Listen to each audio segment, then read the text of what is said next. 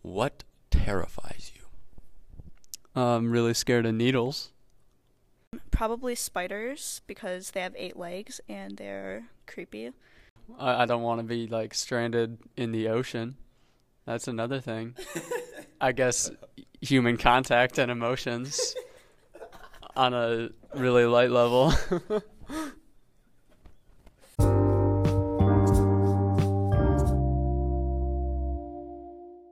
Hi, I'm John Morris. And I'm Adam Twining. Those were a couple students from our high school letting us know what terrifies them. And we're doing a podcast about how emotions work in the brain and what ways we can reroute those brain pathways to stop chronically having these certain emotions. We heard about the study that says regularly experiencing certain negative emotions can actually permanently impact your brain and how it functions. So we decided to dig a little deeper.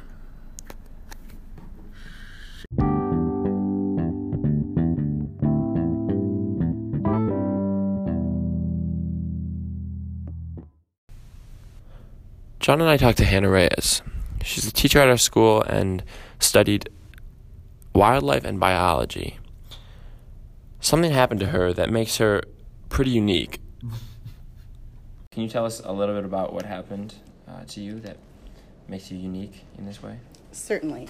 So when I was 13, I was living in Mozambique at the time, and I went home from boarding school to visit my parents. A hurricane came and hit the side of the country. It's a really, really large hurricane because it's a very long country.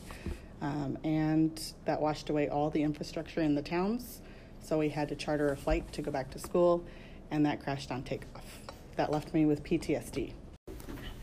PTSD, or post-traumatic stress disorder, is a psychiatric disorder that can occur in people who have experienced or witnessed a traumatic event such as a natural disaster, a serious accident, a terrorist attack, war, combat, or a personal assault.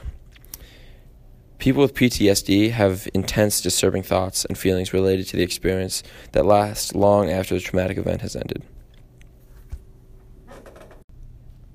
We think that by looking at an extreme case of chronic emotion, such as PTSD, we can start to understand more and more about ordinary cases of irrational emotion. How does a healthy brain function in terms of emotions and like hormones? All right. So with a healthy brain, or a typical brain, if you had some kind of stress factor, you would probably have a normal adrenaline response. So in that case, you'd have your fight, flight, freeze. That's perfectly normal. With a PTSD brain, though, you are sort of constantly under that. So you never really get the reset that, your body typically cycles the hormone through, and it's there for a particular response.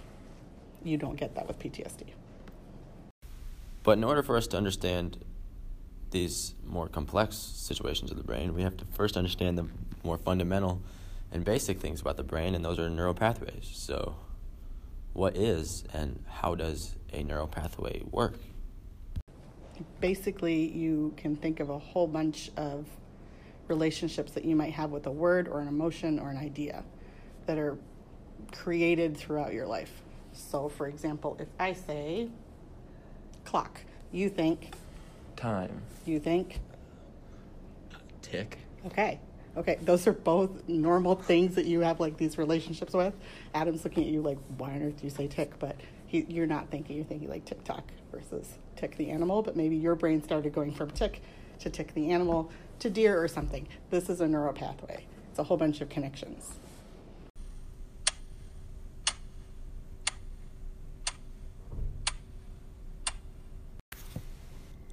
What does she mean by connections?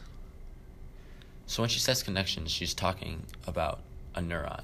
And at the end of a neuron, which a neuron is a brain cell, and at the end of a neuron, there's these little dendrites. And dendrites are what gather the signals that are sent to the neuron.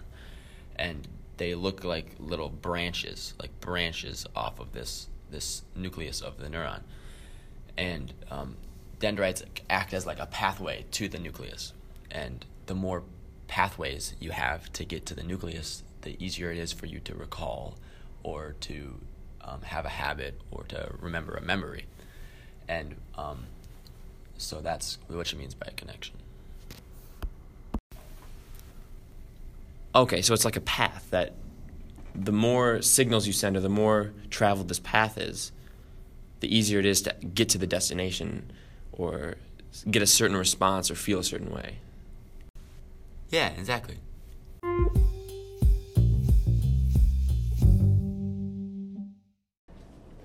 What is something that most people don't understand or know about PTSD? Okay, most people don't know that I can be here for 5 minutes and not really be here for 5 minutes. Fortunately, I don't really do this anymore, but when PTSD was bad, it was really bad. So I could be cycling with my husband on a very beautiful day, and we could be going over a bridge, and everything is great. But a fear center goes off in my brain because there's some trigger, and it could be something really stupid that has nothing to do with anything fear-related. But there it goes, and now in my mind, I'm imagining him falling off his bike. He's in the middle of the street. There are cars coming. I'm calling 911. There's this whole situation that starts playing out in my brain.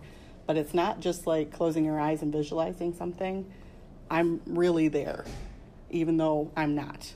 And then 5 minutes later, I sort of snap out of it, and I realize that we're a few miles down the road, and everything's completely fine. And I am sitting there like in a bucket of sweat. So that's something that a lot of people don't know, that people with PTSD have these really powerful neural pathways. Yeah. So, how do you cope with your PTSD? Like, how are ways that you find to make it more bearable? So when I was originally diagnosed with it, which was a long, long time ago, one of the therapies I pursued was called neurofeedback, which is where they take these neural pathways that you have in your brain, and they try to reorder them, sort of like defragging a computer almost.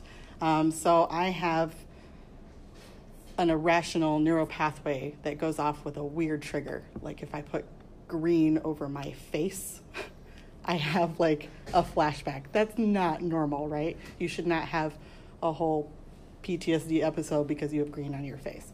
So what they do is they play music, and your brain hates static noise, and they'll introduce static noise if while you're listening to music, which is a normal calm activity, for some reason your fear responses start going off.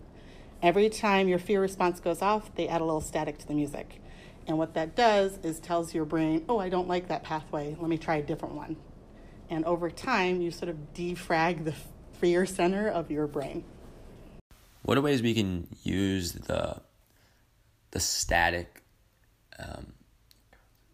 concept and bring it into like a regular, a normal person's life, and how they could stop themselves or rewrite their brain pathways to make happier emotions?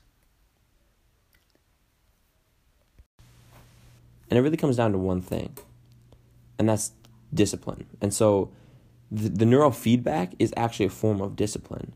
It takes something that your brain thinks is reasonable and what it needs to be doing, and the neurofeedback puts a negative spin on it, and it says that this is not right. It teaches your brain to not go down the same way, because then it makes an association with this negative noise that it does not like. And so in the same way, that's how you have to think about it for your own life, that when you have these irrational emotions or these chronic feelings, that you have to have a way of self-disciplining.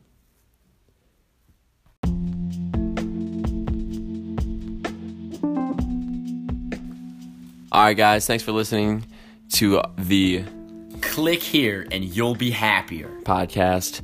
I'm Adam Twining. I'm John Morris. And we're signing out. Thanks to Berlin Atmospheres and Hannah Reyes for being a G. Holla.